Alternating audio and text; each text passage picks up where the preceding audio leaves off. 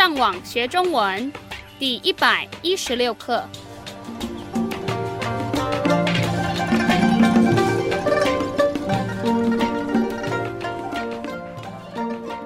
Hello and welcome to our progressive course, Teaching Mandarin Chinese.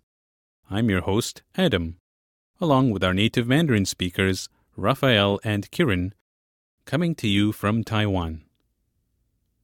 让我们先听一次今天正常语速的对话。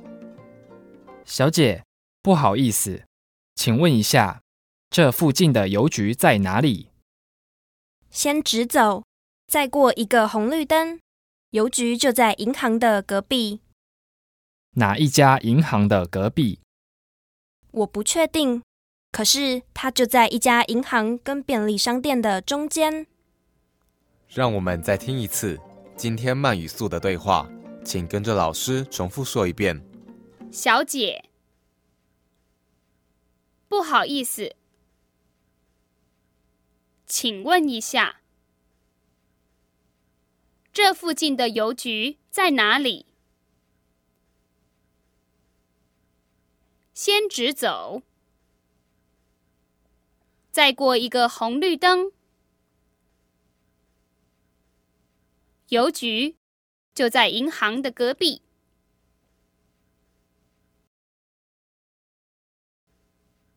哪一家银行的隔壁？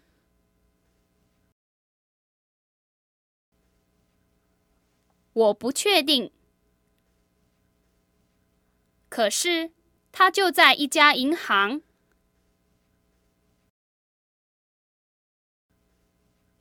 跟便利商店的中间。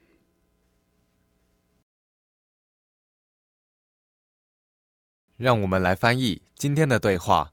第一句是：小姐，不好意思。这个句子是什么意思？ That's saying, "Excuse me, miss." 小姐，不好意思。然后他继续说：请问一下，这附近的邮局在哪里？ So the first part there is a modification of the term usually used when asking questions like this. In the past, we've heard, 请问。 here we have, 请问一下。 so this is more like asking, can I take just a moment of your time to ask you this question? 请问一下，这附近的邮局在哪里？这个人在找一个地方，你知道是什么样的地方吗？这个地方叫邮局。两个第二声。 And that means post office. 请问一下，这附近的邮局在哪里？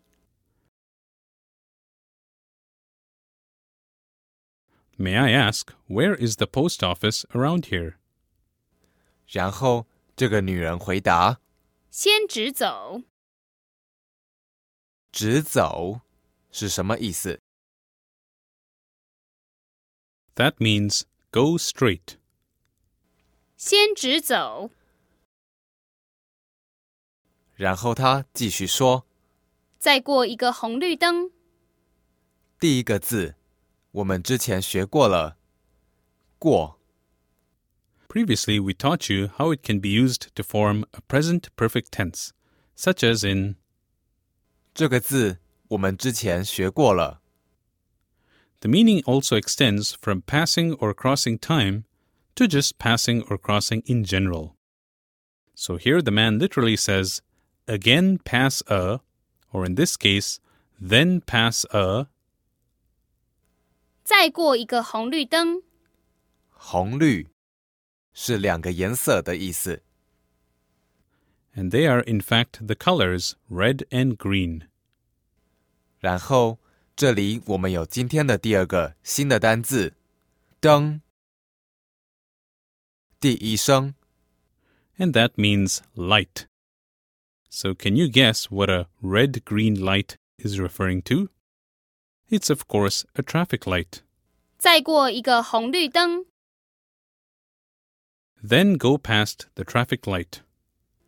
然后他继续说，邮局就在银行的隔壁。这里我们有另外一个新的地方，银行，两个都是第二声。And that means bank. 邮局就在银行的隔壁。在这个句子的后面，我们还有一个新的单字，隔壁，第二声跟第四声。And this means beside, as in next door to. 邮局就在银行的隔壁。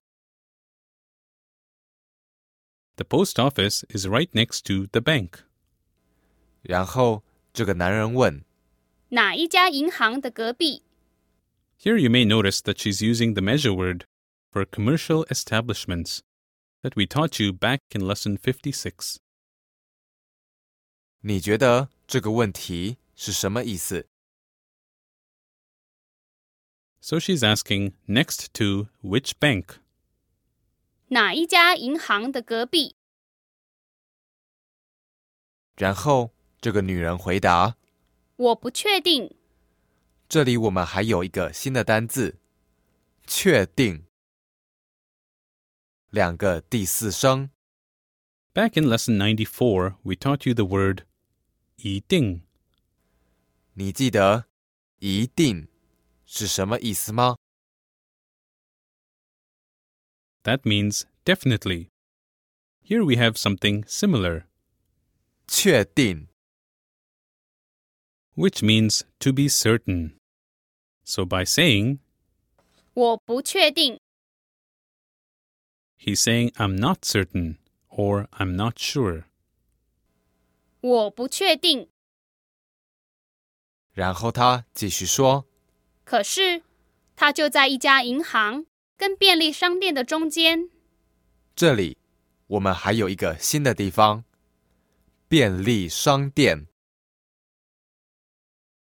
便利是两个第四声，商店是第一声跟第四声。 We've actually seen the first character of the first word before. 是方便的便。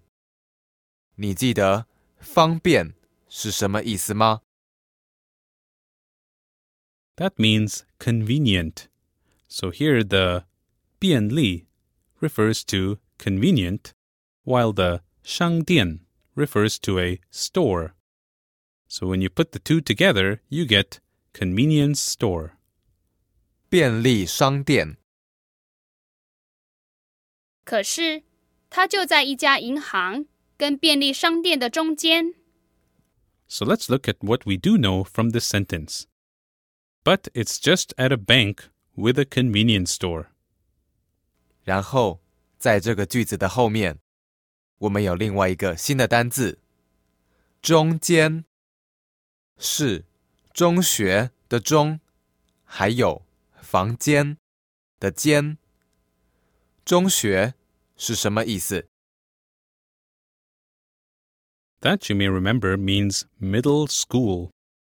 So the 中 character means middle.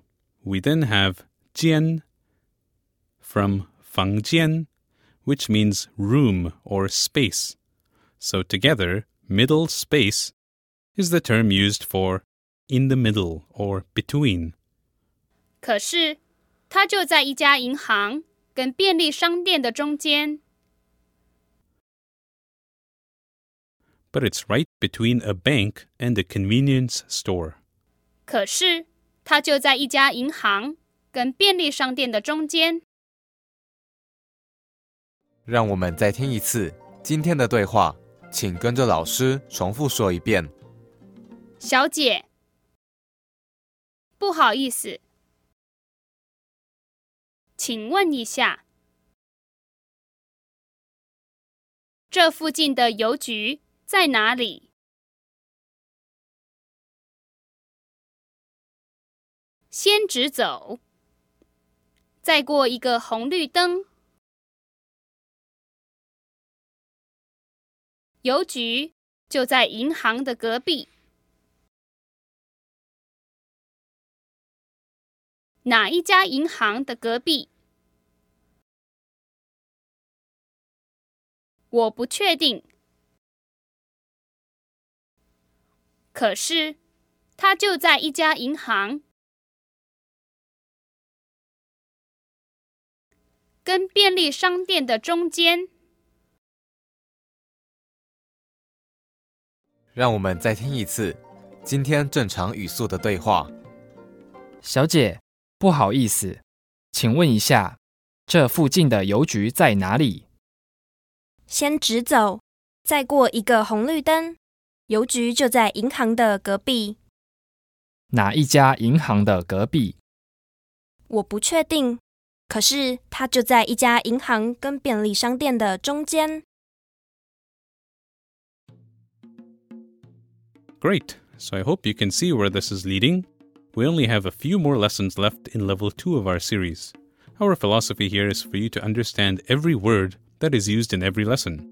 So please use the complete word-for-word transcripts available on our website to premium subscribers, if required, to translate any Chinese that you don't understand. Then join us again for our next lesson. 我们下次再见。